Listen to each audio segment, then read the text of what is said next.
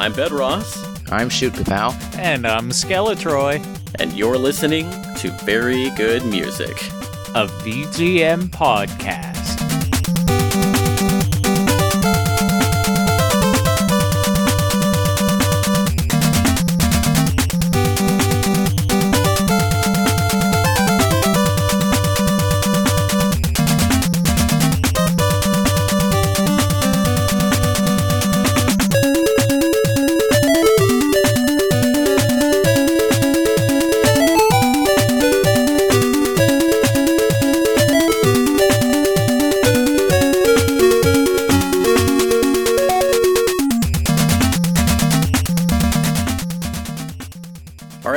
Welcome back once again. You are listening to episode 7 of season 4 of Very Good Music.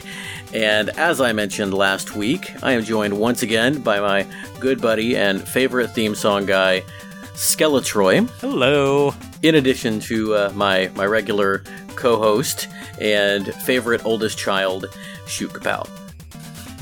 Yay, I'm here.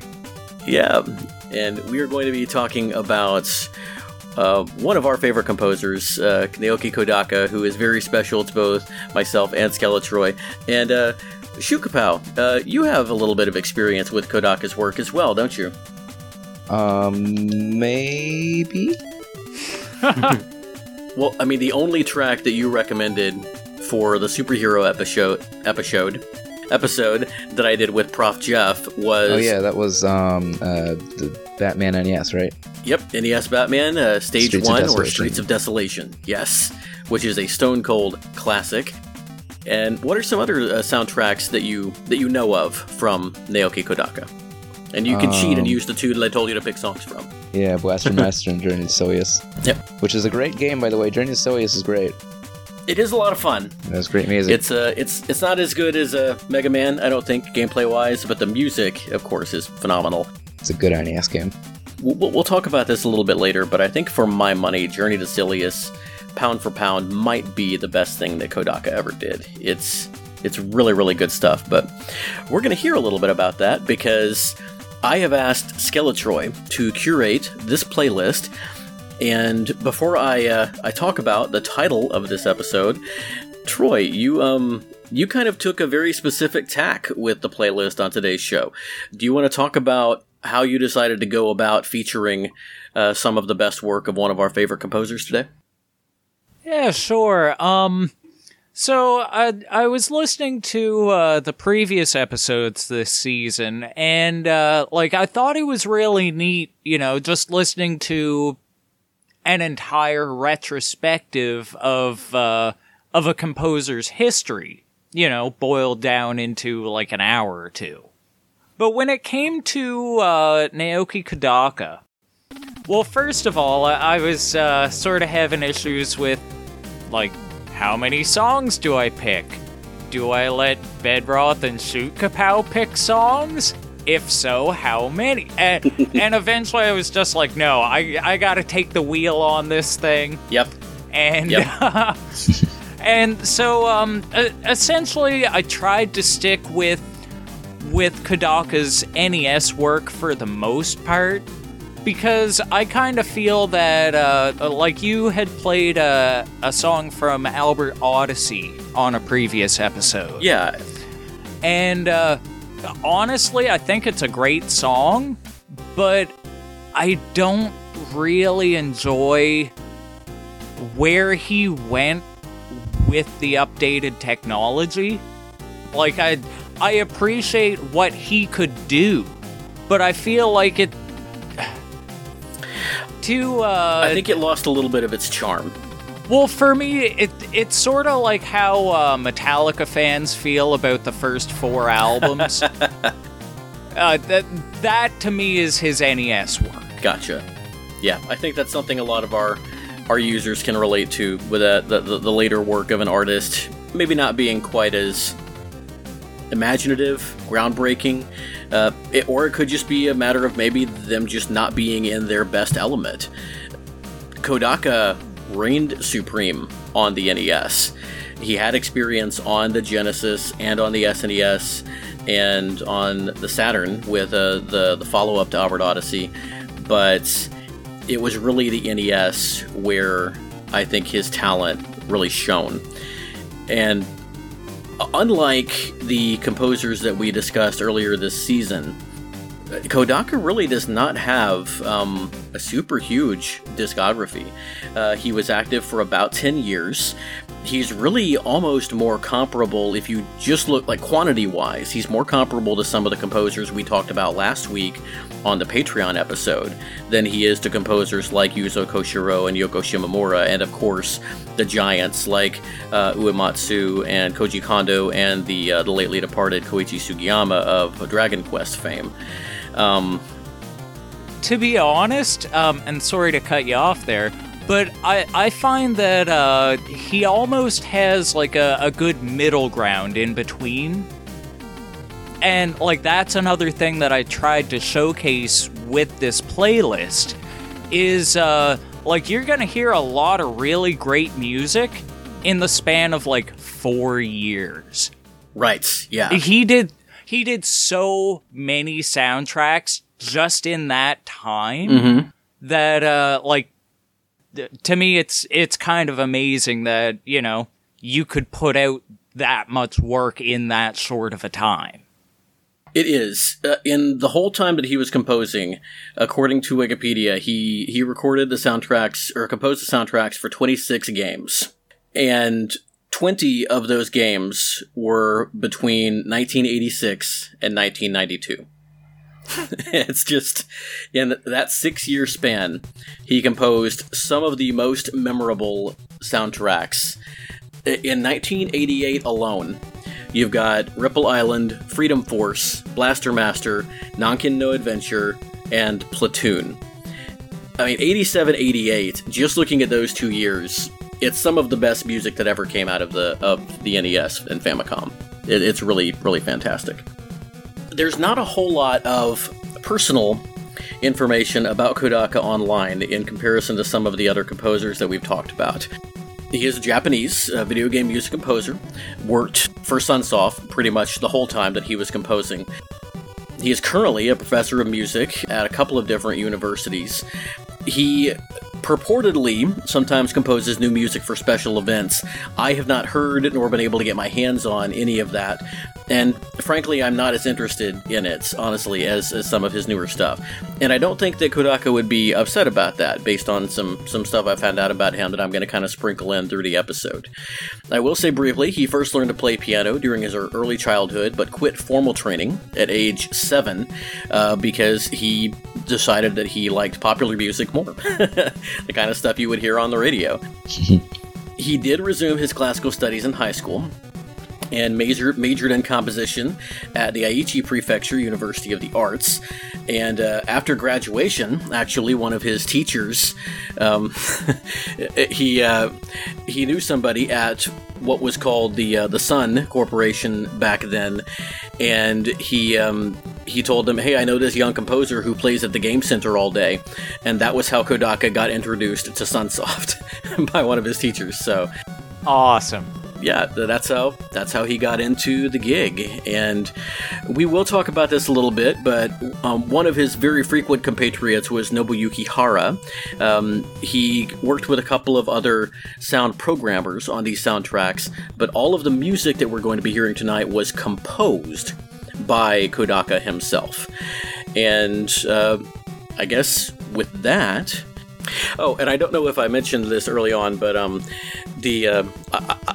couldn't not play in with our play-in track because it's just iconic, not just for Kodaka, but also for VGM podcasting. For anybody who does not know, that was Area 1 from Blaster Master, which has, of course, now been made famous as the theme song for the Legacy Music Hour. So, let in with a little bit of that, and nice.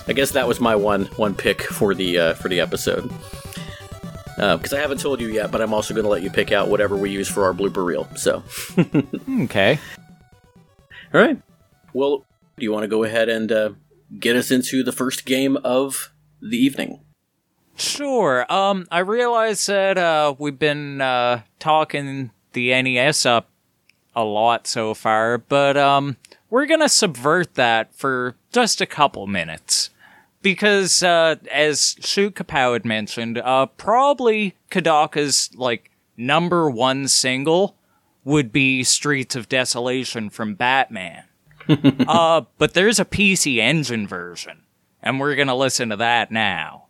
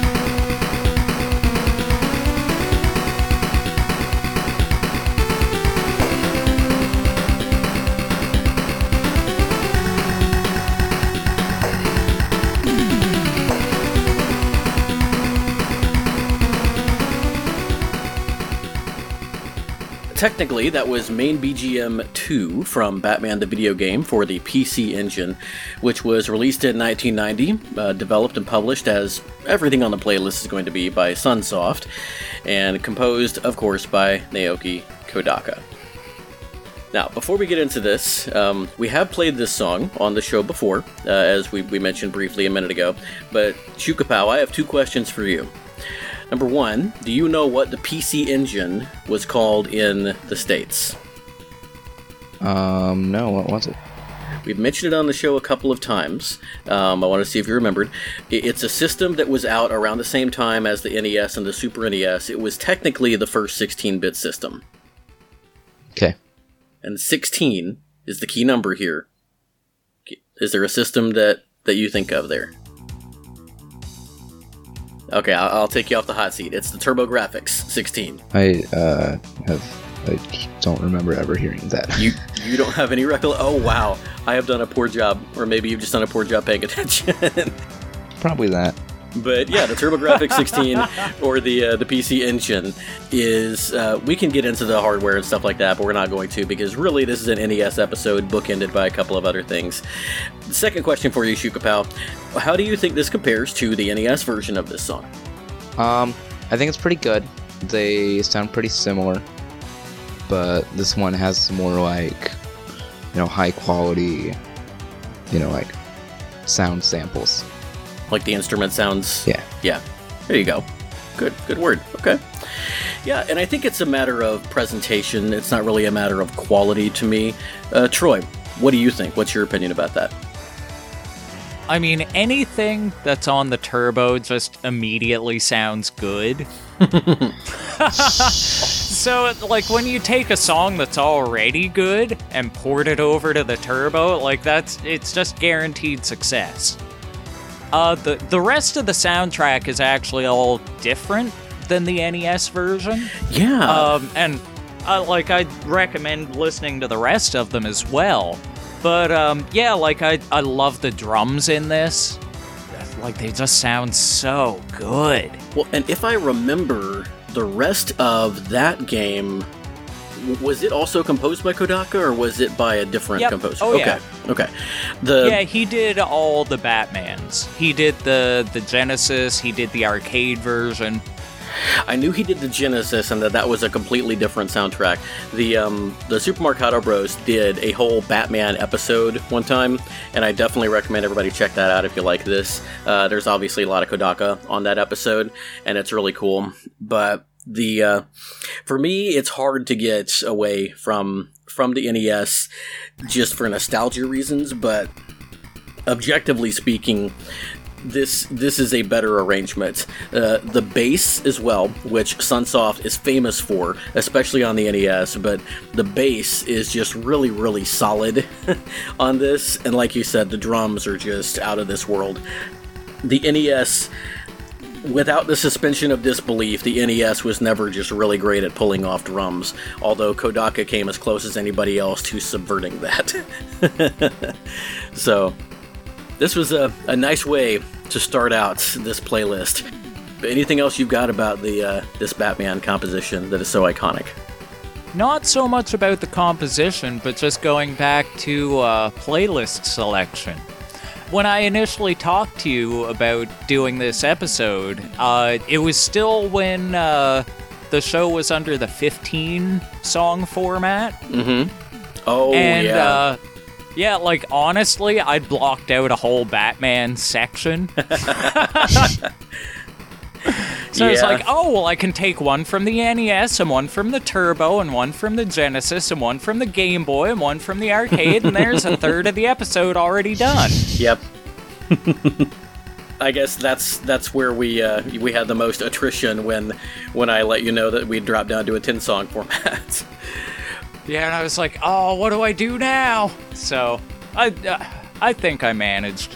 I think you did. It's good that you left something from the PC Engine on here, because we really are heavy on Nintendo platforms and the Genesis on this show. And so anytime we get to play anything else, it really is kind of a treat. So this was really, really cool. And I've heard everything by Kodaka at this point. I've listened through his whole backlog at least once, but some of these games I'm not as familiar with as I am with the heavy hitters, so I'm excited to hear where we're going to be going. What have we got next? Okay, so now we're gonna actually go back pretty well to the beginning. This is from Atlantis no Nazo, or I think it's Mystery of Atlantis. And yeah, it wasn't put out for the NES. This was a Famicom game. And yeah, let's check it out.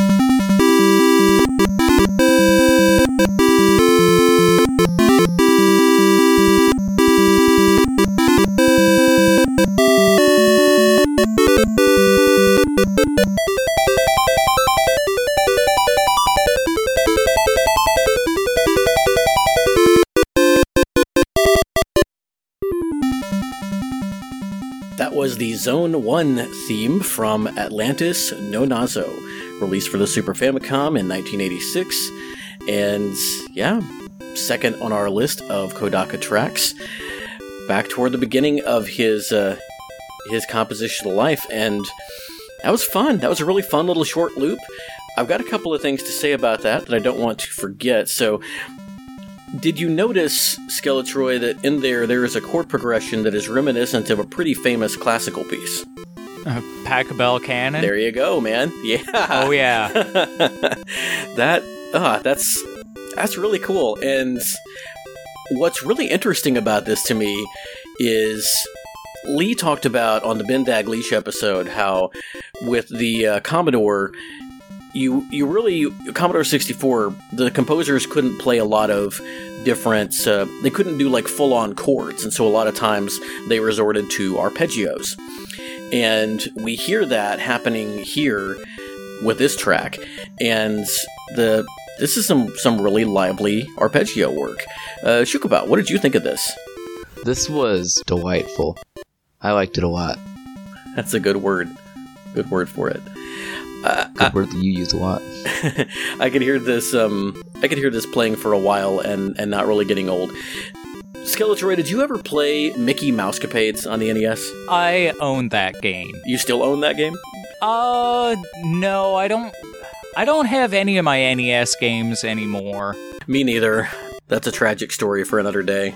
I actually played a fair amount of that game when I was a kid, and then I go online and find out everybody thinks it's an awful game. I have the exact same experience. I played quite a bit of it when I was younger, too, and it's one of those things that we didn't know what we didn't know, but this reminds me of some of the music in that game. It's just that bubbly, happy sound. Yeah, oh, yeah, now that you mention it, the Stage 1 theme. Mm-hmm. That's what I was thinking of. Yep. Yeah. Give me some of your thoughts on this one. How did this make a playlist of 10 out of all of the other tracks he's done? Well, basically, I chose this one because, I wanted to showcase Kodaka basically before the sound that we know him for. And I'll talk a little bit more about that when we get to it. But, like, how you were saying about how, the NES isn't really known for drums, he didn't even bother with this one. Yeah. Which, when you think about Kodaka's compositions, is not normal. But yeah, this is a very, stock Famicom sound.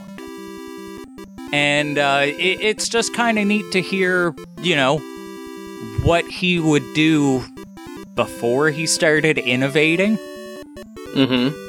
It's funny. I was curious, and I looked back at the playlist that Brian put together on BG Mania when I joined him for their Kodaka episode. I actually recommended BGM 1 from Atlantis no Nazo, which I'm not sure if this is the same track or not, but it didn't sound very familiar to me. This was back several months ago now, so I don't really know. But what is funny is that the next song on our playlist tonight, I did recommend for that playlist then, so I've definitely heard the next track that we're playing. Oh, awesome. All right.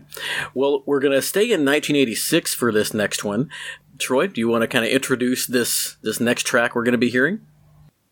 This is the tower or castle theme from The Wing of Medulla, also for the Famicom.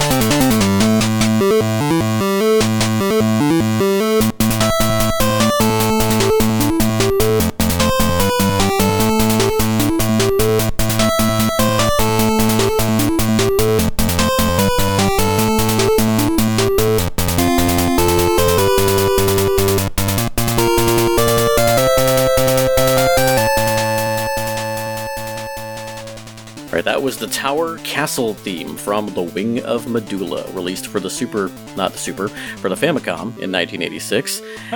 And, man, I don't know about you, Troy. For me, it's crazy to think that this came out the same year as that track we just listened to from Atlantis no Nazo.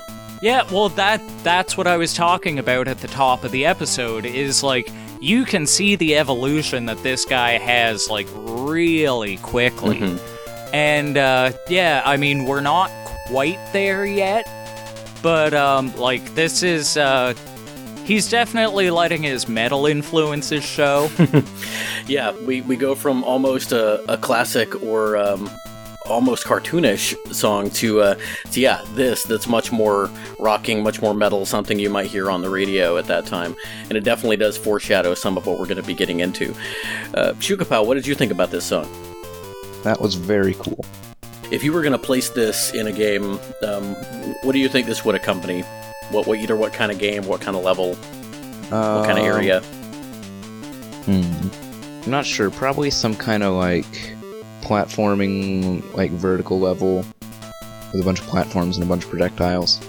Yeah, I could kind of like a run and gun type thing, almost like a Mega Man or Silius style thing. I have no idea what the Wing of Medulla is like, but I get that same sort of feel from from this track.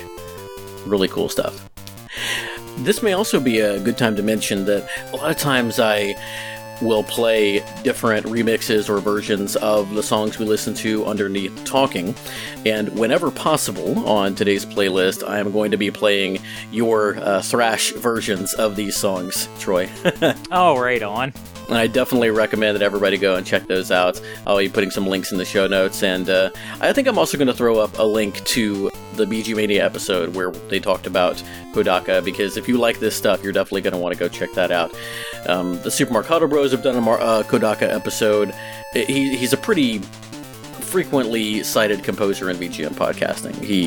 He was influential to the sound of, I think, a lot of folks who came after him. So, but yeah, I think we have one more Troy track before we come to the first Shoot Kapow track of the show. And if I am not mistaken, this next soundtrack is pretty meaningful for you, sir. Is that right?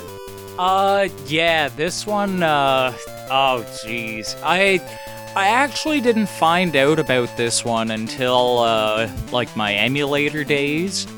But, like, from the opening notes of this soundtrack, like, this is where Kodaka brings the metal. This is where his sound is fully realized. And for those of you who listened to our the last episode I was on, where I briefly discussed PCM and just different types of video game sound. Mm-hmm. This is where Kodaka really found his footing, because he decided to start using the PCM track for bass samples. Yep. Which meant that not only did these soundtracks start having a really robust bass sound to them, he started using the triangle channel for like the cymbals and stuff for drums. So from here on out was where Sunsoft just absolutely captivated me with what they could do with video game music, with NES music, essentially. Yeah. And it's all Kodaka. Like, he didn't invent this stuff, but he sure innovated it.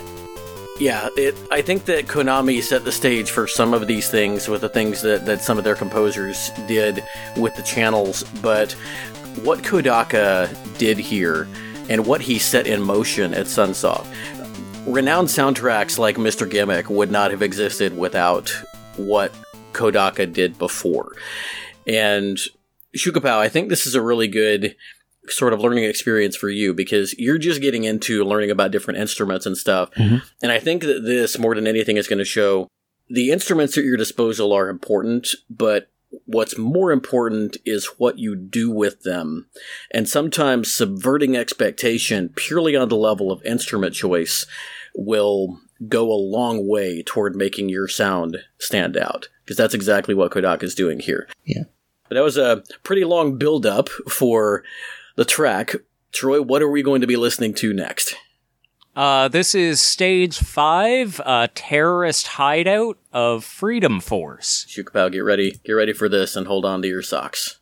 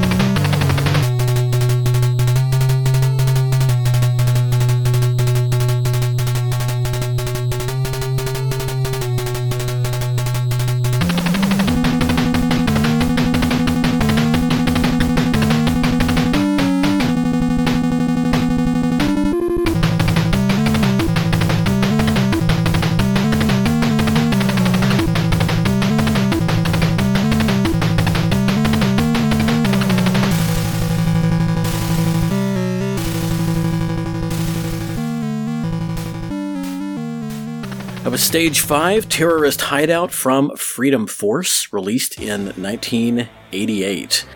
And, man, what's so cool here is that the way that Kodaka sounds like he's making those drums stand out is that, like a lot of other composers did back then, he's using the noise channel for his drums, but he is undergirding it, like you said, with the PCM channel to really give them that extra oomph, especially on the kick.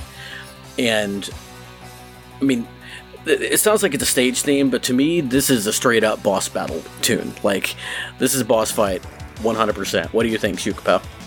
Yep, definitely. Did you like this one? Mm-hmm. It was really good. Anything in particular stand out to you that I haven't already talked about? I like the percussion. Yep, good stuff. Man, well, Troy, you talked about this one a lot before we came in, but keep going, man. This is good stuff. Yeah, it's so the thing that I love about Freedom Force is well, like you said, it sounds more like a boss fight or whatever.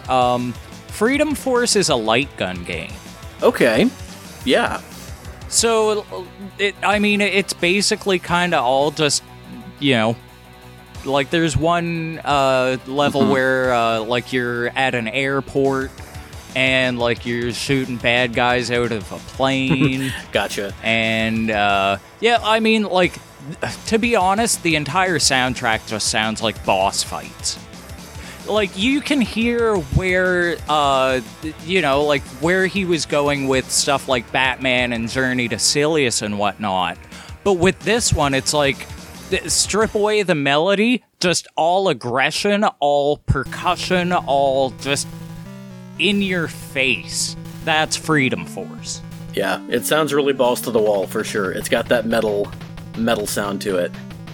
And for those of you that have never, like, even heard of this game, I strongly recommend you go on YouTube, check out the intro cutscene. It's phenomenal. And this is in 1988. Like, this is a 33-year-old game. That's incredible to me, just what he's able to do. And before we get into our next pick, I want to talk a little bit about, we're getting into the meat, I think, of Kodaka's work now. And in an interview on Shmupulations, which I think I'm also going to link in the show notes, I recommend everybody check this out. This is a very rare interview because I don't think Kodaka did a lot of these. But he mentions that when he was at Sunsoft, he always worked together with a team. And what he would do, kind of similarly to what Koichi Sugiyama did, is he would write his songs on sheet music at home, and then he would hand them over to the sound team at work. And sometimes he might also attach a demo tape where he would actually perform. And man, I would love to get my hands on some of those demo tapes for some of this stuff. I'd love to get my hands on the sheet music for this song. Oh yeah. Like, it would just be all 16th notes right in a row. Yeah. But he said once the technology got to a point where he could do a little more with the music, he would listen back to the particular sounds that the team had selected and give them feedback like, this should feel looser, this part needs to sing more, and this kind of go back and forth, but really network with them to make everything come out the way he wanted it. He's really, really generous to his team. He said the people working on the sound team were all incredibly talented, that everybody was really tight-knit, but they were also just a real group of professionals, and that they inspired and challenged each other.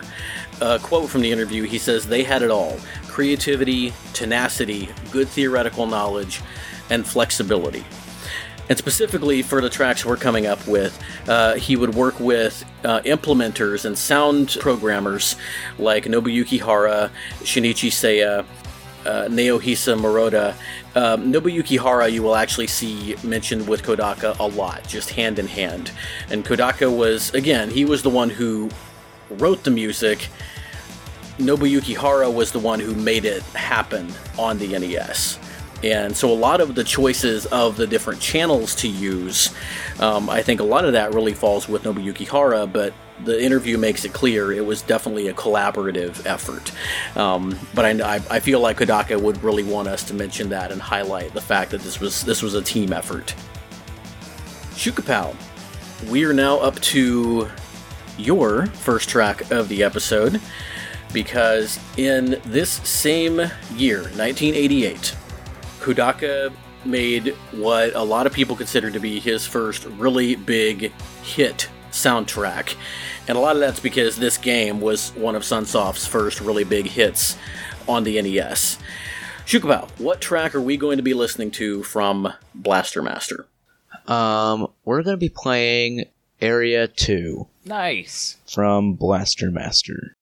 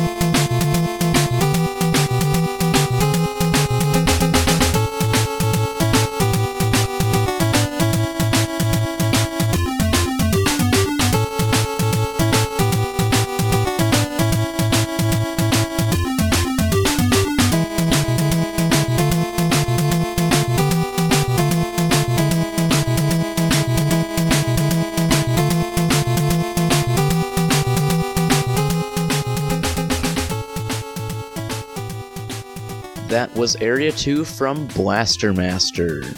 All right, good stuff. Why did you pick that one out of the whole Blaster Master soundtrack, Shukapow? Honestly, it's just, like, the only one that clicked with me. None of the other ones really, like... Yeah, what do you think it might be about this particular composition that clicked with you? I know you've got certain styles that you like. What was it about this one that you like? Well... I definitely liked the percussion a lot. The snare was really cool. As always, the snare. Because you did listen to the whole soundtrack, right? Yep. You understand I asked that only because you picked Area 2, and I told you couldn't pick Area 1. So, alright. Still a good song. Oh yeah. I mean... I was gonna pick a Blaster Master song. It was Area 7. It's like the ice area. Yeah. Really good. I mean, the whole soundtrack's great. I might have gone with Area 6. I think that would have been my choice after 7. Yep, I think that's when you fight the crab. Although the bosses have their own theme in this, but yeah, the whole thing is really good. And it just sort of like had a cool melody. Yeah, and melody is another of Kodaka's just real strong suits.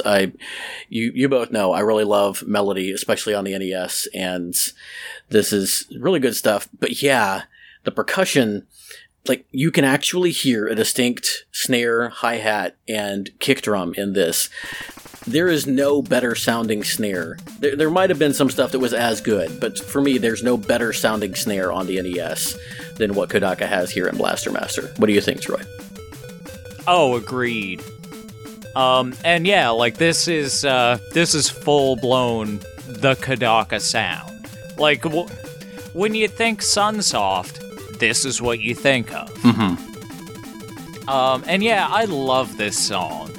I really like how there's two distinct sections to it. Like, the first part feels really hopeful, and the second part it's got this nervous tension to it. But that bass line, like, it keeps you punching through. Mm-hmm. And that's what I really love about it. And then again, you know, like you're saying about, like, how you can hear the full drums Yeah, for my money, Sunsoft has the best sound on the NES. Yeah, definitely. I mean, there's a reason that the soundtrack of Blaster Master is on a lot of people's just like top soundtracks for the NES. It's really, really great. The game is a lot of fun too. I haven't played it in many, many years, but obviously it spawned a lot of sequels. XVGM Radio actually fairly recently did a sort of series retrospective of the Blaster Master series, and so definitely go check that out if you're interested. But I really like, it's one of those NES games that features different playstyles within the game, and that was always really fun for me because it kind of mixed things up. Don't think I have to spend a lot of time on that, because if you had an NES, you played Blaster Master, and if you grew up past this time, you can check it out if you want to, but it's really fun stuff. Well, we have another Skeletroy pick before we move to Shukapow's second pick of the episode, and I'm excited about this. This game is not as good as Blaster Master at all, but the soundtrack is a lot of fun. Yeah, well, I kind of feel like this game gets a bit of a bum rap, though. Because it's not as bad as everybody says it is. Like, it's basically Blaster Master without the tank. Okay, I can see that. If you were just in the on-foot sections, that's Fester's Quest. Okay, there you go. There you go. You got a good point. And we've already talked about how Mickey Mousecapade maybe gets a bad rap, too, but... And you know what? I think, if I remember, on the BG Mania episode, Frank said the same thing about Fester's Quest. Like, I'm not trying to say it's a great game or anything, but, like, it's that internet hyperbole. Like, if it's not the best thing ever, it's a trash fire. Yeah, maybe it's one of those, it's like, don't knock it till you tried it. It's worth checking out, at least. And the Addams Family... And the music's good. The Addams Family games had some pretty good music. The games were almost universally mediocre, but this particular game, of course, since it's a Kodaka jam, is really fantastic. I don't think I played it on this show, but I know I've heard it. The sewer theme for Fester's Quest is really, really nice. Really kind of a creepy vibe. But this theme that we're going to play is also a lot of fun. What are we going to be listening to next? This is the boss battle theme from Fester's Quest.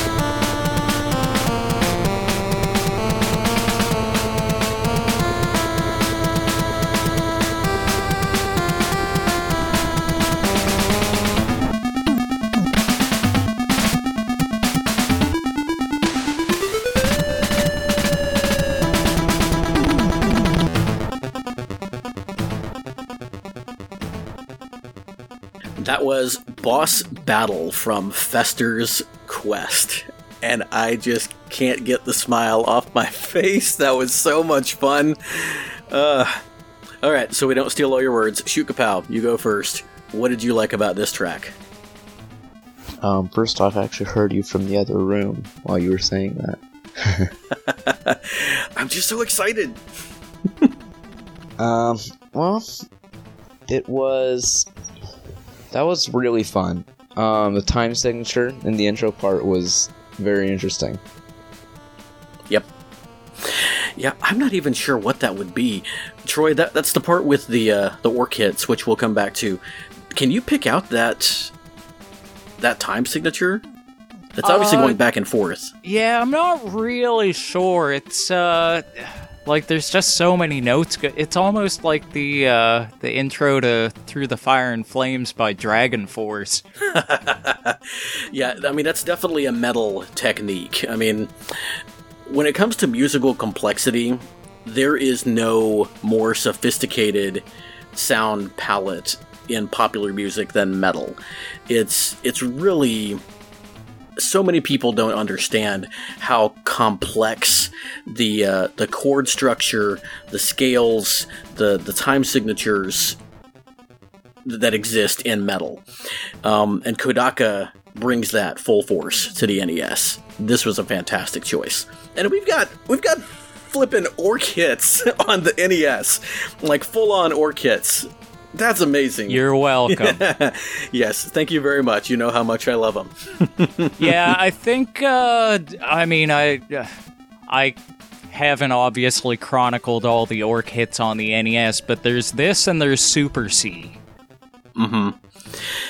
Yeah, I think Capcom were the kings of just super fun melodies, but when it just comes to pure like quality of this type of sound, Konami and Sunsoft, I feel like we're in sort of an arm wrestling match because they're both fantastic. Oh, for sure. But this is so fun, so good. Thank you for this track. So far, this is my track of the episode. Yeah. So one thing that I noticed on this one was.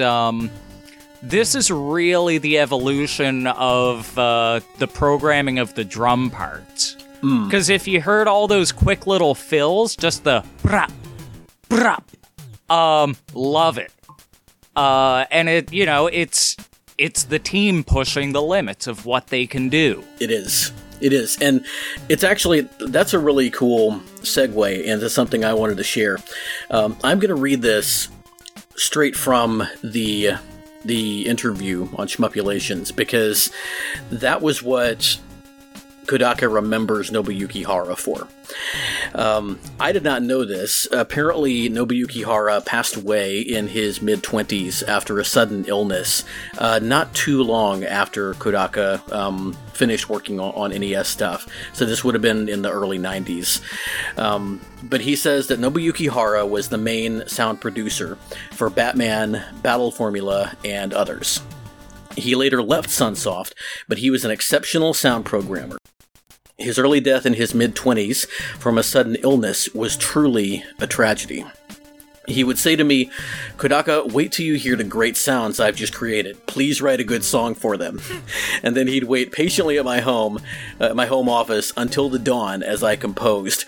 And when I handed the sheet to him, he'd take it and say, "Leave the rest to me," as he raced back to the office. I have many wonderful memories just like that. When he showed the finished song to me and I gave my seal of approval, a huge expression of happiness welled up on his face. And that is just... It's such a sweet story, but also it just speaks to the amount of talent that went into this music and the passion that went into it, even back then. And that's one of the things I love so much about this, and why I think it is so worth celebrating in this podcast community that's popped up.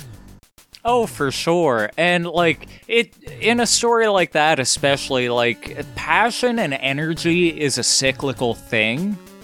Mm-hmm. Like, if I'm excited about something, and then you get excited about that thing, then I'm gonna be even more excited. Yeah. So yeah, like, you come up with this cool sound driver, and I write some cool music, yeah. That's both parties wanting to make everything better. For sure. And, like, that's how you achieve greatness. Like, and I mean, that's, like, this is probably gonna sound weird from somebody who, on the outside, does everything by himself. I don't.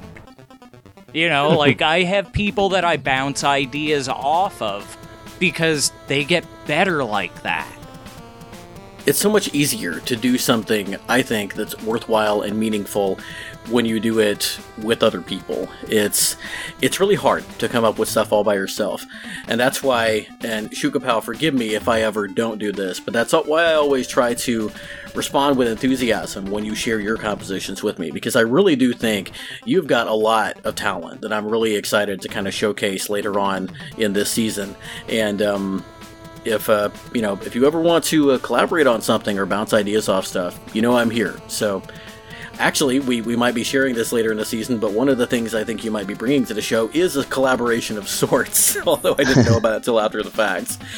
But for now, we were talking about Kodaka compositions, and in 1989, after coming off of that year, that 88 that I mentioned before, there are only 2 soundtracks he worked on, and that is this one, Fester's Quest, and Batman, that we've already talked about.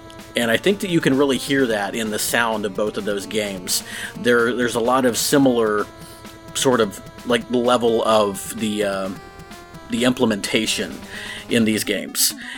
But, I mean, it says 2 games, but, like, there were 4 Batmans that year, and then 1 the next year. That is true. That is true. It's not like it was just 2 games. He still did a fair bit that year. Well, and what I think is cool is, once again, you move to the very next year, and you hear yet another evolution in the sound. And I think we just got some insight into that, because like you said, when you've got this positive feedback loop of people just building on each other, you are going to have more rapid development, I think, in things like this. And so we move from 1989 with Fester's Quest and Batman to the year when he composed some of my favorite stuff. We're not featuring it tonight, but I really want to give a shout out to Nantucket Baseball, which it sounds like NES baseball music. Like, you listen to Baseball Stars and RBI Baseball and Bases Loaded, this would fit right in with those, and it is just fantastic. But you've got one of the tracks that the next track you're going to be bringing, which is from a game I actually really enjoyed when I was a kid, and one of the first games where I really noticed the sound of the game I was playing. But before that, we've got my personal favorite Kodaka soundtrack. Once again, pound for pound, every track in this game is a banger, and you've done a full album of thrash remixes for this soundtrack. I'm talking about Journey to Silius, and on our very first episode, we played the title theme of Journey to Silius. Shukapow, what are we going to be playing for this episode? We are going to be playing Stage 3.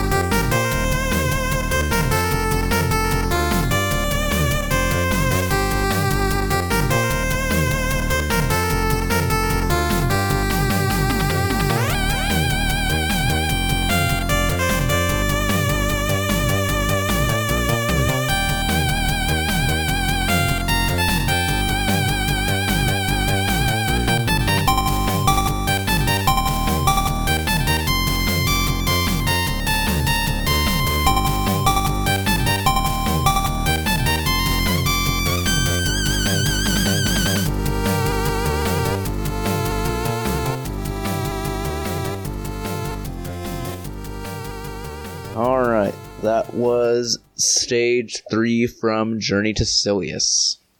I don't want to stop listening, it's so good. Very nice choice. I would have been happy if you'd gone with any song from this soundtrack, but why Stage 3?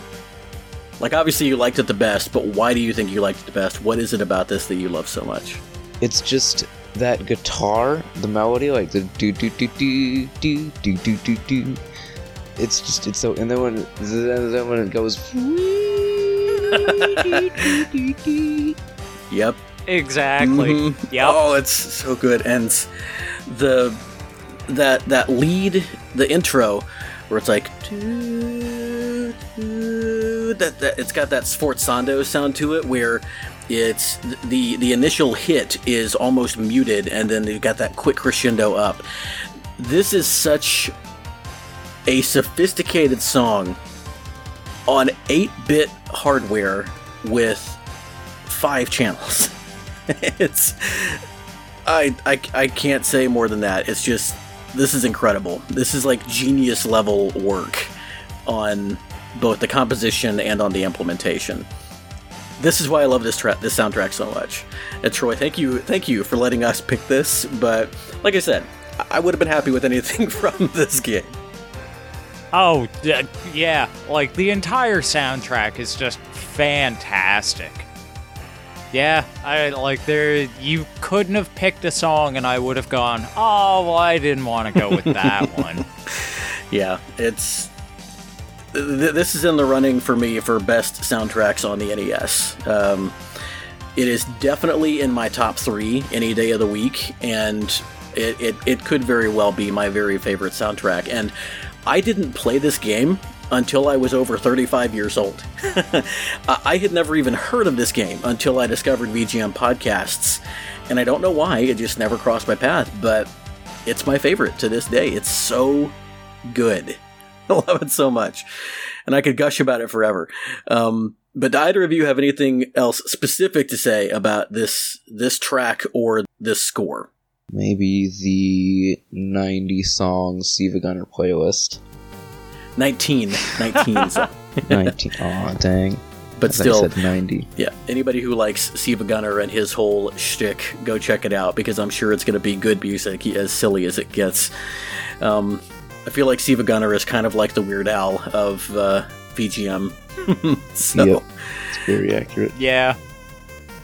Troy, where do you think this kind of fits in on the whole development of Kodaka? Do you agree with me that this is probably the high point of his work, or do you think it gets better from here? Okay, so, like, I'll straight up say that this is my favorite Kodaka soundtrack, and yeah, like, if you're going with, like, original NES soundtracks, then yeah, it's top 3 guaranteed. The only thing, though, you kind of get to a point where you get so good that at some point you kind of have to trade off some things. Like, you'll notice that the drums in this weren't as good as in the past couple soundtracks. Not that it takes away anything from the actual composition itself, but, you know, like, when we're talking about how good, like, the bass and the snare and the hi-hat sound. That is true. There's a lot of tom work in this, but you're right. The core, like the bass and snare, it's not as solid. That's true. So, like, compromises are to be made, and yeah, I mean, it's... So, like, yeah, to be honest, like, I kind of feel like they hit the zenith, and, like, at this point, like, there's only sideways to go. Yeah, good point. But that's the thing, like, when you've mastered your craft, where is there to go? You know, like, you want to work on different sounds, like, with Journey to Silius, like, the bass is so good. Mm-hmm. So, yeah, I mean, like, maybe you'll trade off a little fidelity of the drums for bass for this time around. Maybe next time you'll trade something else. Like, it's just a mastered going, I need to try new things, and I've mastered this aspect of it. So, what can I change? Well, and just the instrumental diversity here, like those lead synths that sound like they could come out of Batman, and then you get into that guitar that's like the focal instrument, but then the part that Chukapow mentioned first, the do do do do do do do do do do, those sort of chimey sounds that he brings in there. there's a lot of diversity of instrumentation in this that's really impressive for the NES as well. So yeah, but you're right, and I mean it's a limitation of the hardware that you have to cut corners somewhere if you're really going to bring something else to the forefront. But I think that's what I love about the fact that we're doing this whole episode, is because you can see what these true masters of the craft were able to do when they wanted to focus on different things. And I think you hit the nail on the head when you talked about that there's nowhere to go but sideways here, because the next track we're talking about, to me, is a really lateral move. This is another soundtrack where I love almost every track. Now, even the shop theme, which is a little bit cheesy and stereotypical, but I like almost every track in this soundtrack as well. Really all of it, I think. And it's funny, because this is based on the sequel to a movie, and I don't think the original movie ever got a game, at least not on the NES. No, I don't think so. And yet this game, I mean, it was fun. It was pretty cool. It was a very different type of game. Kind of similar, again, to the on-foot areas of Blaster Master. But the music is just so much fun. What are we going to be... this is a classic. I think anybody who is a fan of VGM has probably heard this at some point. What are we going to be listening to next, Troy? So next is The Office, Stage 5 from Gremlins 2.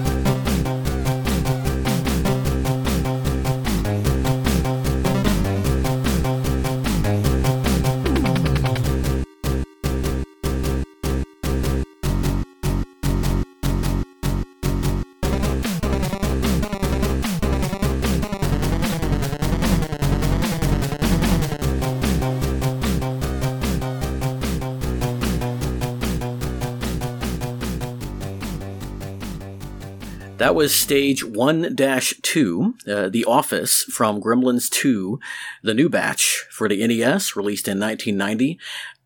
I do think that this also is played later on, because there are definitely more stages in this game than there are tracks on the soundtrack playlist. So when Troy said 5, I don't think he was wrong. I think it might have just come back, but... Well, it was sort of like I was saying, like, the entire soundtrack is sort of a leitmotif, and, like, I'm planning on doing, like, a medley cover of, like, I think it's 5 different songs from the game, because... I can't wait for that. So yeah, like, Stage 5, it uses the same chord progression and everything, it's sort of like a part 2 of this song. Actually, okay, yeah, perfect. Put that underneath while we're talking. Okay. And then people will understand. Well, that's a good and idea. And they won't write hateful comments to me about not knowing things. Fortunately, I'm not quite successful enough to get hateful comments. Just this year, in the past few months, I did get some of my first dislikes, and so I am getting noticed by some people. That's pretty cool, but I haven't gotten any bad comments yet. So I do get some constructive corrections from my friends in the community, but I welcome those, definitely. Well, I'd never do anything like that. Like when I say that Yuzo Koshiro's work on the PC-88 was the pinnacle of sound hardware at that time. No, like I said, I welcome it. It's all great stuff. I love it. I want to be accurate, and I do know I can get carried away in my enthusiasm sometimes. But it is nice to know that we see eye to eye about Journey to Silius being the best thing ever. But Gremlins, man... You're right, this is a sideways move, because this is not in any way inferior to Journey to Silius. There is some real sophistication of composition here. It just goes so many different places. There's always so many things going on. I love this whole soundtrack as well. Like I said, it's the Area 1 theme has got this really kickin' melody of the do do do do do do do do do do. It's just, the whole thing sounds so much like the feeling of the Gremlins movies. And I think if you had ever watched these movies, which we should watch Gremlins and Gremlins 2 sometime, you and Dusk are definitely old enough now. Troy, my wife and I were talking recently about, this is one of those, Gremlins is one of those movies that, like, how old were you when you first watched Gremlins? Oh, jeez. Roughly. Like 11 or 12. Really? Because, like, for me, I was probably 8 or 9. and I feel like a lot of our generation, maybe it's because I'm American and you're Canadian and we're more intense down here, I don't know, but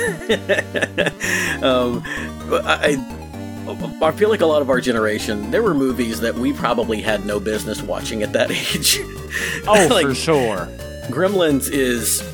The basic story of Gremlins is that this little furry creature called a Mogwai is bought by this teenager buys him from this mystical old man, and the old man gives him very strict instructions for how to take care of the Mogwai, like don't feed it after midnight, don't let it get wet, stuff like that. And of course those instructions are ignored, and so from the Mogwai, Gizmo spawn the Gremlins, like the picture that you see on the box art. And the Gremlins wreak havoc in this little town. All this happens to go on around Christmas time, and so this is one of those movies where there's debate about whether it's a Christmas movie. But it's got comedic elements to it. Like, there's some really funny stuff in here, but it's dark comedy, and it's also horror, because you've got these little monsters running around, and there's some truly terrifying things in this movie. But so it's creepy, but also kind of funny. Gizmo is just adorable. He looks like a furry, but not furry. He looks like a Furby, but not terrifying. But knowing that this is kind of like a creepy comedy style of movie, I think that puts this soundtrack in a new light, because it's just perfect for that. Yeah. So good. But you talk for a while, because you picked this track. Okay, so, yeah, the thing that I really like about this one, especially composition-wise, not only just, how it seems like it goes off in 100 different directions, but at the same time, it's completely laser-focused the whole time. I love how, there's that part, like, there's, sort of like a break, and then it almost sounds like this metal rhythm guitar is coming in, just picking up a storm. Yeah. But the other thing that I really love about this soundtrack, and why, like, it is another lateral shift, is, like with any of the other ones, like Journey to Silius, Blaster Master, Batman, like, there's a very clear delineation between instruments.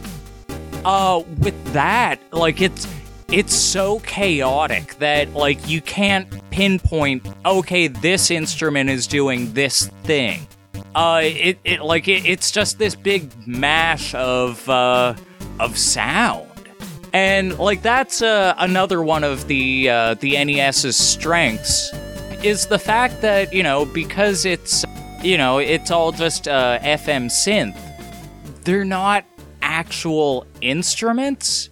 So, like what we think of as like the bass channel or whatever.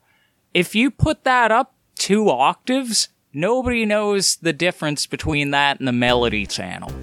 Yeah. You can do some really cool blending of sounds, and this one does it just gorgeously. It does, and I think that whether you approach it from a technical standpoint or from a compositional standpoint, this soundtrack would be a really, really rich, just well of... You could dig into this so much and just take away so much knowledge from it for just how to construct these things. And this is another one that I would love to see the original sheet music for, because how you put something like this to paper, I just don't understand. And then to be able to program it into a tracker, like, that's another thing I'd love to watch, is just like the original tracker of this on YouTube, because it has to be just wild. Yeah. Now, if I remember correctly, and do correct me if I'm wrong, this next soundtrack is one of Kodaka's latest on the NES. I think the only NES soundtracks that were soundtrack that was later than this. No, this was I think the last NES soundtrack that he did. Is that right? Yes. Okay, so we're going to be listening to a song from Euphoria, the Saga, and this was in the Hebereke series. Is that right? Yep. Okay, which I think I don't know if this was, but I'm pretty sure most of those were Japanese exclusives. But I think we're going to slow things down just a touch, or at least mellow things out a little bit. Am I right about that? Mellow, but I would say still kind of intense. Okay, cool. Well, let's get into it. Cool. There you're going with the ice puns again. Yep, that's really cool. Because this is the ice cave area. I saw it called a couple of different things, but what did you call this track when you brought it to me, Skeletroy? Yeah, I know of this as Slippery Slope.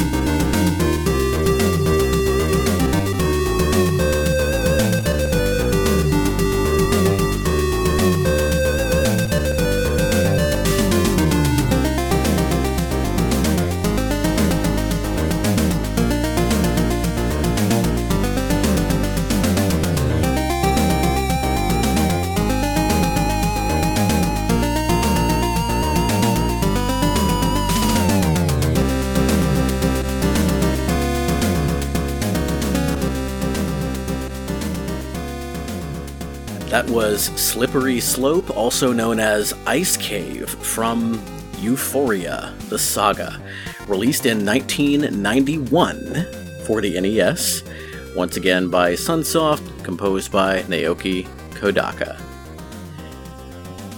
Skeletroy, I want to start with you this time. why did you choose to play a song from this game, and why this song? A couple reasons, to be honest. So, I don't know if you still have the YouTube tab open or whatever. You see that box art? I do. You see that ghost wearing the sunglasses? I do. Those sunglasses are like the meme sunglasses. This is where it comes from. Alright, Shukapow, you're the meme person. Do you recognize those? You wouldn't recognize the box art version, but if you look at the ghost sprite, yeah, it's the sunglasses. Okay. Alright. But the other reason that I picked this was, like, it's honestly just a really cool soundtrack. This is where Kodaka really started getting experimental with his sounds. For this one, he went around to everybody in the office and just went, "What kind of music do you like?" And people would respond, and he'd try and work that style into the soundtrack.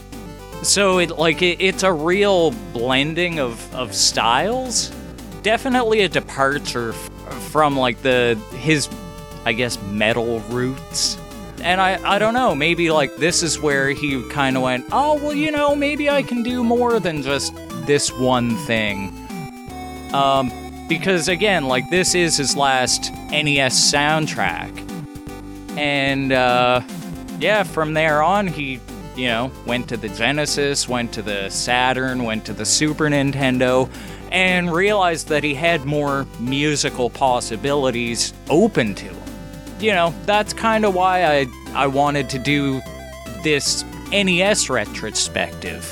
Just to showcase where things sort of divided, I guess.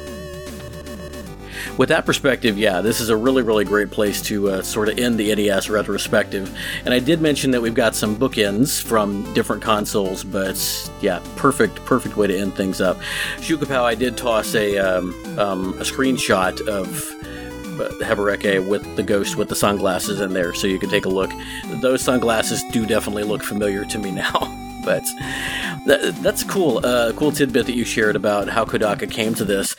I was actually, while I was listening, I thought, this sounds like a song. Like, this sounds like something that you would hear performed by a modern rock or like maybe a slower metal track, like later Metallica type of stuff. It's really, really good, and it goes some different places. And the Kodaka mentioned in that interview I referenced earlier that game music gave him a chance to write music for all sorts of genres, and he's very glad for the experience, and that he even got to work with international orchestras and musicians. He did do some real instrument work on the Saturn version of the Albert Odyssey game I mentioned. He said it's been a while since he did any game music, and I don't remember when this interview was from, but it's been a while since this interview too. He said if he could work again with staff as passionate as he did back then, that he would love to write again. He also mentioned, I think this is interesting because we've touched on it a couple of times, he actually said in this interview that with the evolution of computers, game music has also evolved a great deal since his time at Sunsoft. He said, though sometimes I wonder to myself if amidst all this technological progression, game music hasn't lost that special something that lets you know game music is game music. Game music is a kind of music born from the unique media of video games.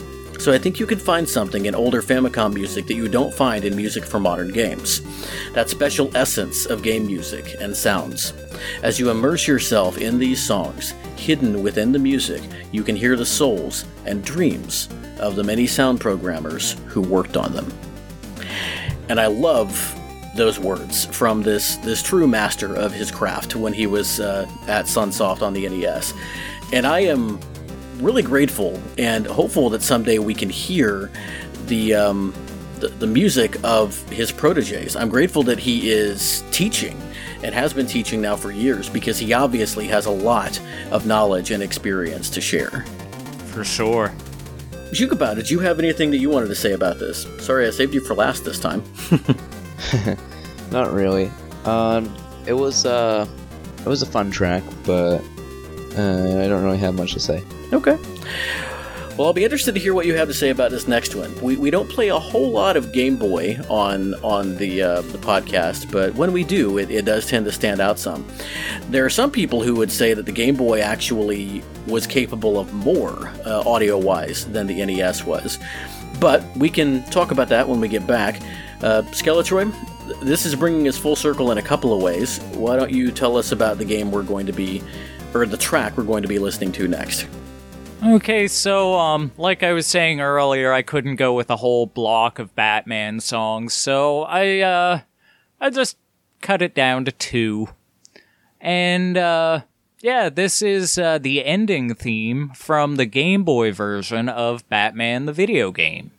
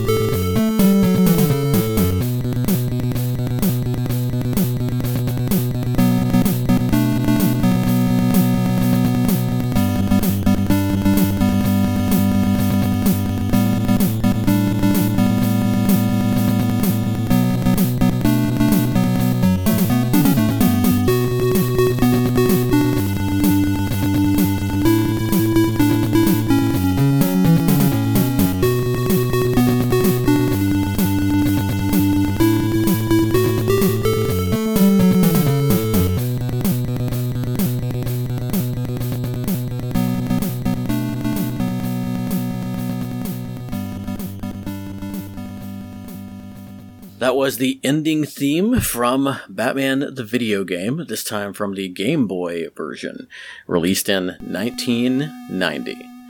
And that is also the ending of our Naoki Kodaka playlist, what I'm going to call Skeletroy Presents the 8-Bit Best of Sunsoft Sensation Naoki Kodaka. And I'm going to ignore the fact that the first track is actually 16-bit. Debatable. Yeah. All right, well, Shukapal, go ahead and start with you. What thoughts do you have about this little Game Boy tune? That was very nice. I liked that a lot. Felt like an ending theme to me. What do you think? Yeah, it did. Like, I could picture Batman perched next to a gargoyle on, like, a building corner overlooking Gotham City as an ending cutscene plays. Yeah. I mean, it's the ending theme. It's the last song. It brings us full circle, Batman to Batman. It also is another non-NES track. What else was it about this particular track that made you want to show it to us on the show today? To be honest, I love this song because it kind of bridges a gap. Because, like I was saying, all the rest of the Batman soundtracks came out in 89. Mm-hmm. Or all the Batman games came out in 89. This one came out in 1990. Kodako's working on this and Journey to Silius at the same time, and Ooh. It really shows. Yeah. Listen to the intro, like the first half of this song, and then go listen to the cutscene intro of Journey to Silius. Yes, that's what I was thinking. Okay. Then listen to the second half of this song and listen to stage 2 of Journey to Silius. Okay. It's like they're sister songs. Gotcha. Okay. Man, yeah, I was just going to talk about how impressive it is that the different versions of Batman all have different soundtracks, except for the one cameo of Streets of Desolation in the Turbo 16 version. But I didn't even think about, this is really similar to elements of Journey to Silius. I do think we see here that Kodaka and his team were not as... Either the Game Boy just did not have the capability to reproduce percussion sounds that the NES did, or they just weren't quite sure how to get those sounds out of the Game Boy because they hadn't done as much work on it. Probably the first option. I played a lot of Game Boy. The drums were not there. Yeah, I don't think I've ever really heard much on the Game Boy drum-wise that approaches anything that Konami or Sunsoft did on the NES, but there was an NES version, obviously. We played the Game Boy and the Turbo 16 version. There was a Genesis version of Batman the video game. Were those the only 4? And an arcade version. Oh, okay. And Kodaka did the arcade version as well? I'm pretty sure he did. I'm going to do some live research here. Yeah, you might want to double check that one so I don't come out as a liar. Because I know the game came out the same year. And I would assume that Sunsoft would have the license for it, so I would just assume that he did the soundtrack, but now you got me second-guessing myself. Alright, so obviously he definitely did Genesis, NES, Game Boy. Definitely did the PC Engine version, as you said. Okay, so the Batman 1990 arcade game was actually not a Sunsoft joint. It was, Oh, it's Atari. Jointly developed by Atari, Midway, Data East, and Namco. Oh, Wow. Composer here is John Paul White, who I've never heard of before, but that's gonna bear some looking into. That's really interesting.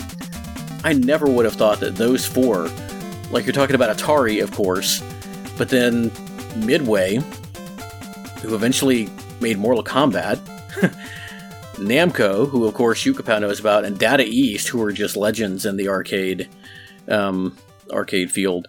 Man, I feel like this must have been quite a game, but I haven't heard that much about it. Okay, interesting. You all got some real-time research there, but you know what? We've already said so much about Naoki Kodaka. I'm not sure how much else we have to add. Hopefully, this playlist has validated our absolute love for this man and his work. And if it wasn't obvious, we have to give shout-outs to his team, specifically Nobuyuki Hara, who was so influential in the implementation of a lot of these things. But, man, Troy, thank you so much for joining us on this. Like you said, our mutual enthusiasm here really, I think, has elevated this episode. It's one of my favorites that we have done. By we, I mean me and Shukapow, not just you and me, because there haven't been as many of those, but it's one of my favorite of these episodes. Shukapow, have you enjoyed this music tonight? Yep. This was a lot of good music. Right. It was a lot of very good music, you could say. There we go.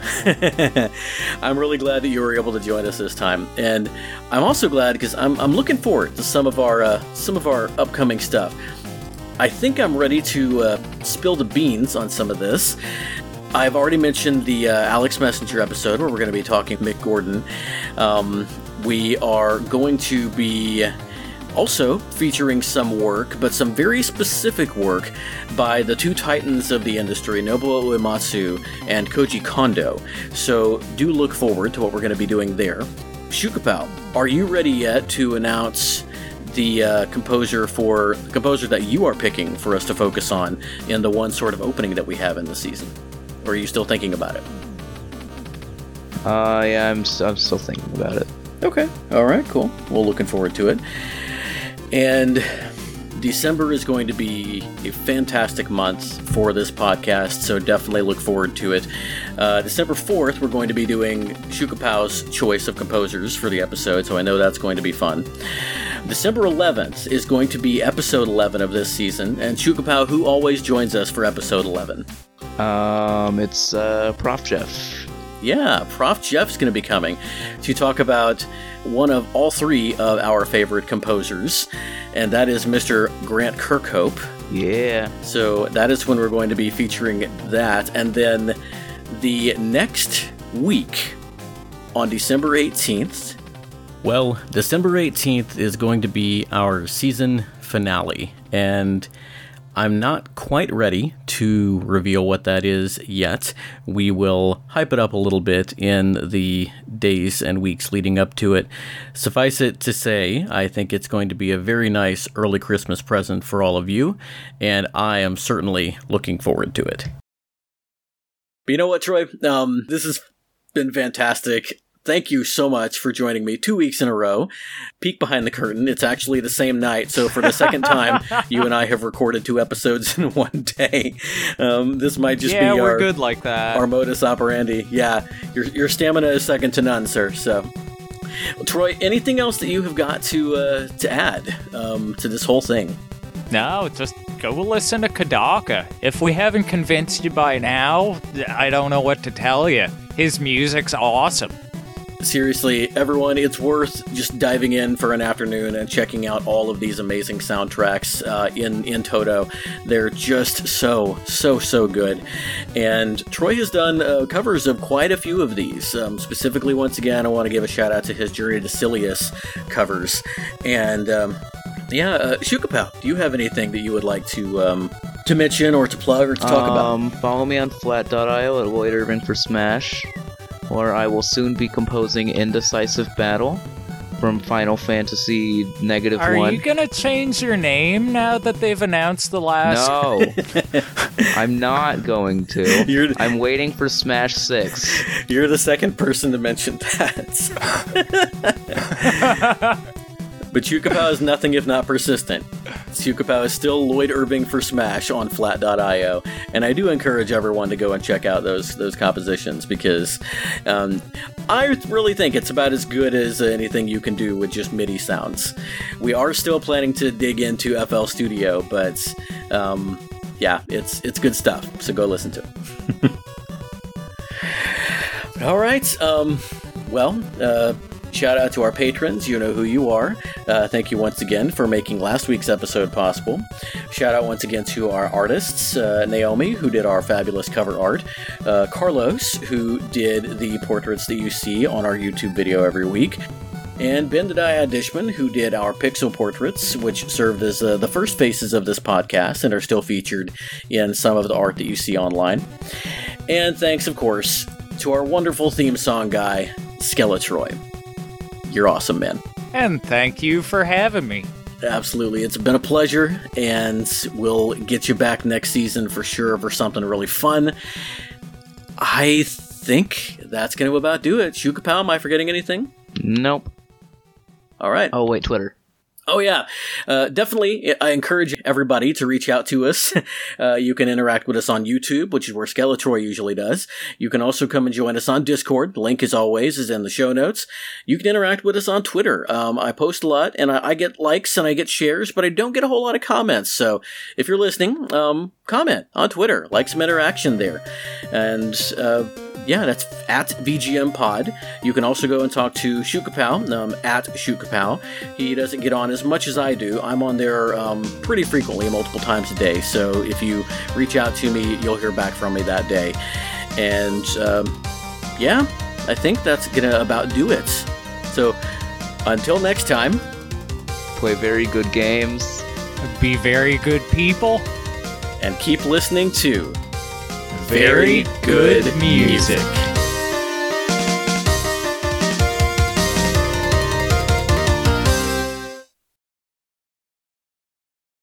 Yeah.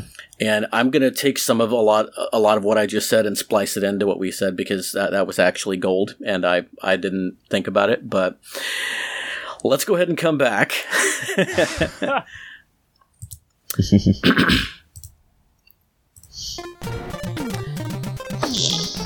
You're getting stuffy. I think it's definitely pretty good. Remember to not click while you're talking, please. Yeah. I'm getting sauced by a Bayonetta.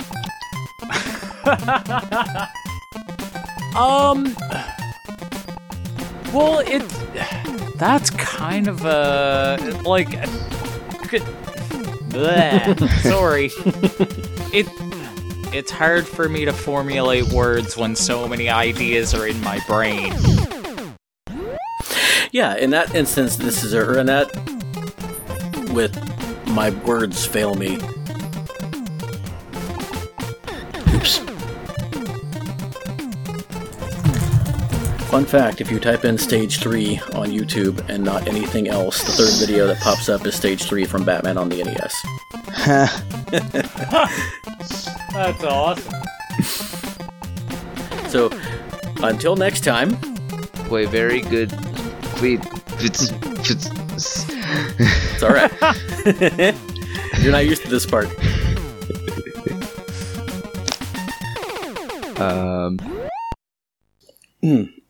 Excuse me. All that coffee's getting to me.